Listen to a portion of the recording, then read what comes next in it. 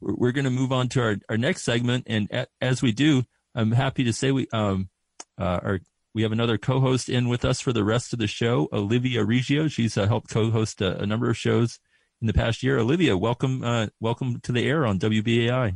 Hi, thanks. It's great to be with you and everyone listening here on 99.5 FM and WBAI.org. Right. And a key factor in this race is media coverage.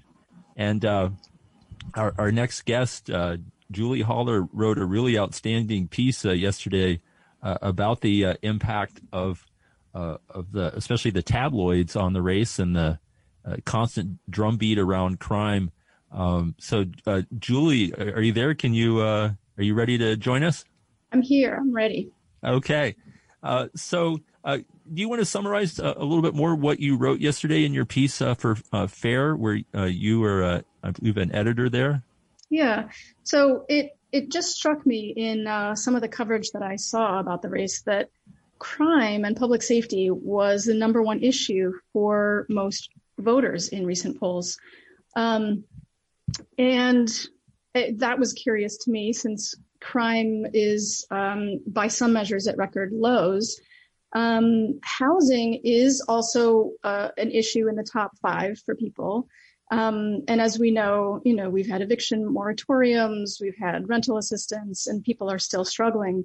So it was sort of surprising to me that you would see crime being higher, being the most important issue for a lot of people in this mayoral race. So I thought I'd take a look at the media coverage of the popular tabloids in the city and see what was going on there. And well, turns out that you are about nine times more likely to hear about crime in the Daily News or in the New York Post than you are to hear about affordable housing or rent control or eviction or supportive housing, any of these issues relating to the housing crisis. And, I'm sure all of BAI's listeners are very familiar with the sensationalistic covers of these tabloids. But we actually had one of our interns go back and look at every single cover from both papers for the last year. And he did survive. Fortunately, he came back the next day, I think, but he pulled up some pretty great ones, great in terms of sensationalistic. So we found just, 85 covers at the Daily News and 57 at the Post that had just, these sort of crazy kind of tabloid crime covers that you're used to seeing all the time. And this constant drumbeat of crime coverage, of headlines like "Carnage and Chaos" on the cover of the tabloids that you see when you walk past the bodega every day. You see these. You don't have to subscribe. You don't have to. It may not be the outlet that you read most, but these really, I think, seep into public consciousness in this city. And the reporting is just remarkable.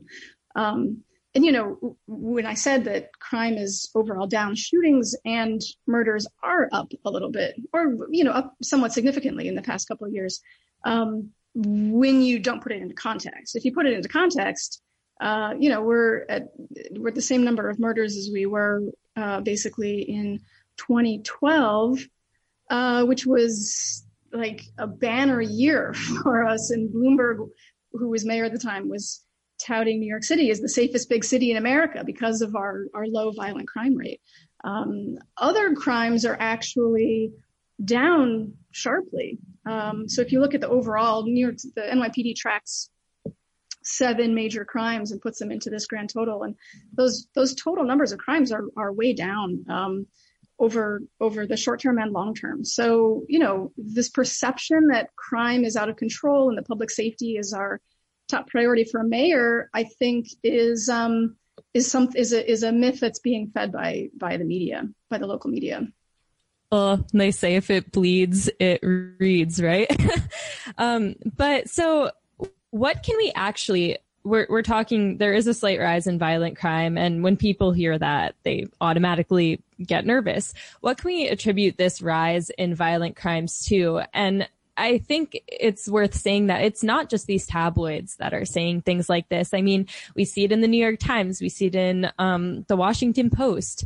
And a lot of times this rise in crimes is used to justify people advocating for more policing.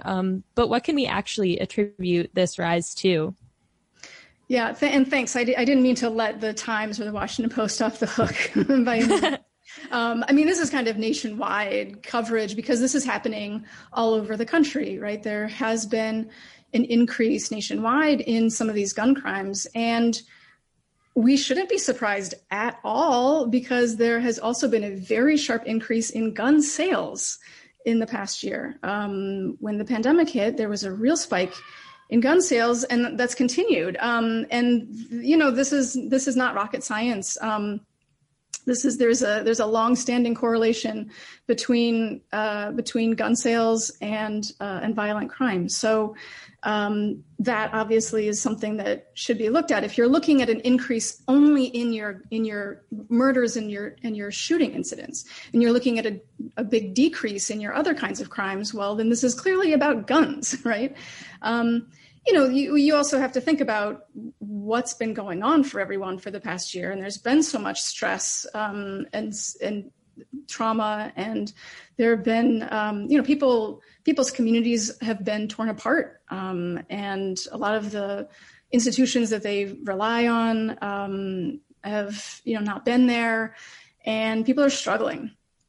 So, you know, it's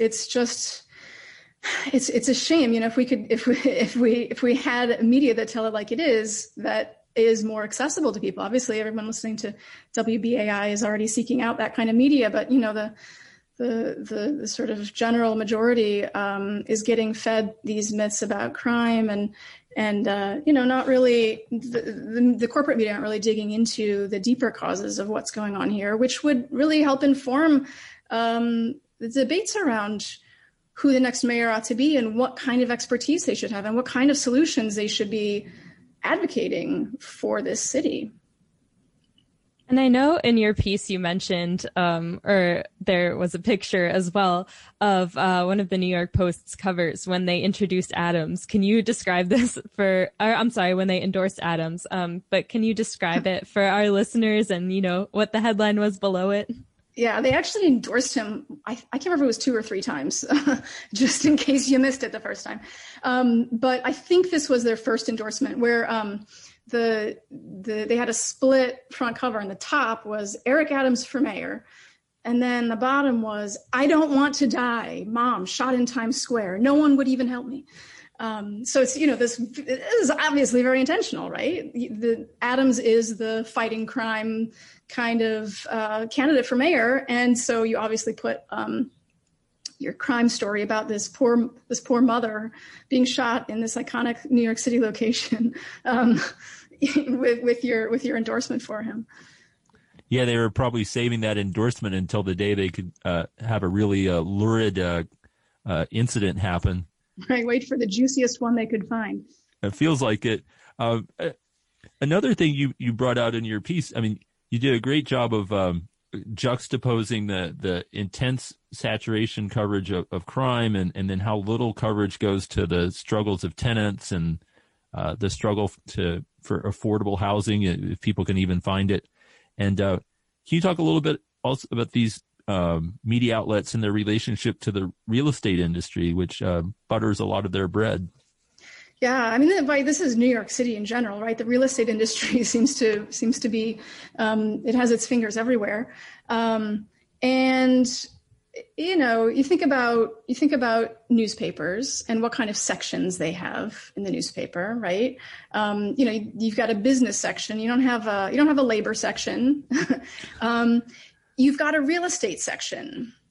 The real estate section has lots of ads. You know, the real estate ads, they have, you know, they're trying to get you, especially, you know, all these luxury buildings that are going up with all these fancy apartments that most readers can't even afford. They have, I noticed in the Daily News, they have all these articles in the real estate section about these like multi-million-dollar homes. You know, again, the vast majority of New Yorkers are not anywhere in the market for this, but there are these kind of they're kind of selling you this dream, right? There's this dream of this beautiful world where we can all afford this multi-million-dollar house, and then you don't want to have all of these articles about tenant struggles and homelessness and NYCHA's problems and all of this stuff about, what most of us in New York City are facing as tenants or as residents in public housing or those who are not currently housed in a stable situation. A large number of New Yorkers are severely rent burdened. Again, this is not a surprise to any of us, right? But it's unusual for this country. Like New York City, obviously, is one of the most expensive places to live. And one of the numbers that I pulled out here, not in the article actually, but after I wrote it, I thought of an even better way to frame it, is that you are more than 800 times more likely to be severely rent burdened in New York City than to be shot in New York City. This is an issue that impacts a huge number of New Yorkers very directly. And it's something that just doesn't really get covered because it's not so comfortable for the newspapers to cover it. They don't want to be putting these kinds of articles next to all of these real estate ads. And frankly, you're talking about Rupert Murdoch-owned Post. The Tribune company owns, well, they're kind of in the midst of a sale, I believe, but the Daily News. These corporate-owned papers are not interested really in challenging the corporate status quo. So it's really unsurprising that we get this sort of skewed coverage, but it's also really unfortunate, and it's important for readers to be able to read these newspapers really critically. Yeah, I would say it would be great if our fellow journalists would read these papers critically. When I think back to some of the mayoral debates where, the whole first hour of the debates would be consumed by discussions about crime. You'd never guess there are any other problems in the city like housing. And they still seem to have the ability to set an agenda, even though our earlier guest, Tom Robbins, noted that the tabloids' strength has waned over the years as their circulation has declined, but they still seem to have an agenda setting ability, at least at certain moments. Yeah, absolutely. But also, thinking about the local television, crime stories are super popular on local TV news. And again, we don't want to let the New York Times and the Washington Post and the Wall Street Journal and these other papers off the hook too. They don't do the same kind of sensationalistic coverage that you expect from the tabloids, but they still have the same kinds of general priorities. Not running as many of these housing stories, and this real focus on crime going up all over the country. And what does not just sympathetic, but honestly just accurate coverage of poverty, of homelessness look like, and how could it actually change the way people, the greater narrative of New York City? We've seen demonization of the homeless, seeing it connected directly to crime in the debates and in coverage, as well as mental illness, which is tied into that. There's just so many contributing factors, but what does actually responsible reporting on these issues look like, and how can it change the way people think and what people truly fear? I think it's a great question, and the first answer I would say is talk to more people who are really in it, right? Talk to homeless people, talk to organizations that advocate for people who don't have stable housing. One of the things that we do so much at FAIR is source studies. What we're looking at is who gets to be an expert in the media, and the experts tend to be government officials. And then secondarily, they'll be, sometimes some think tanks or academics or things like that, but you overwhelmingly have government officials, and government officials are going to, they're going to give you their own spin on things. And it's not necessarily going to be anything like what advocates would be telling you. This is something that you see in every kind of issue. But here, there are so many really great organizations in New York City working on housing issues, and how often, they should be, their phones should be ringing off the hook with reporters calling them, asking for quotes and asking for expertise and writing, so that they can write articles about this and report articles about this stuff as much as they're reporting about crime, but it's not happening. We need to have beat reporters on these kinds of issues, instead of just getting, they get these feeds from the police blotter. You've got all the crime reports and everything. Well, let's have reports from the housing advocates.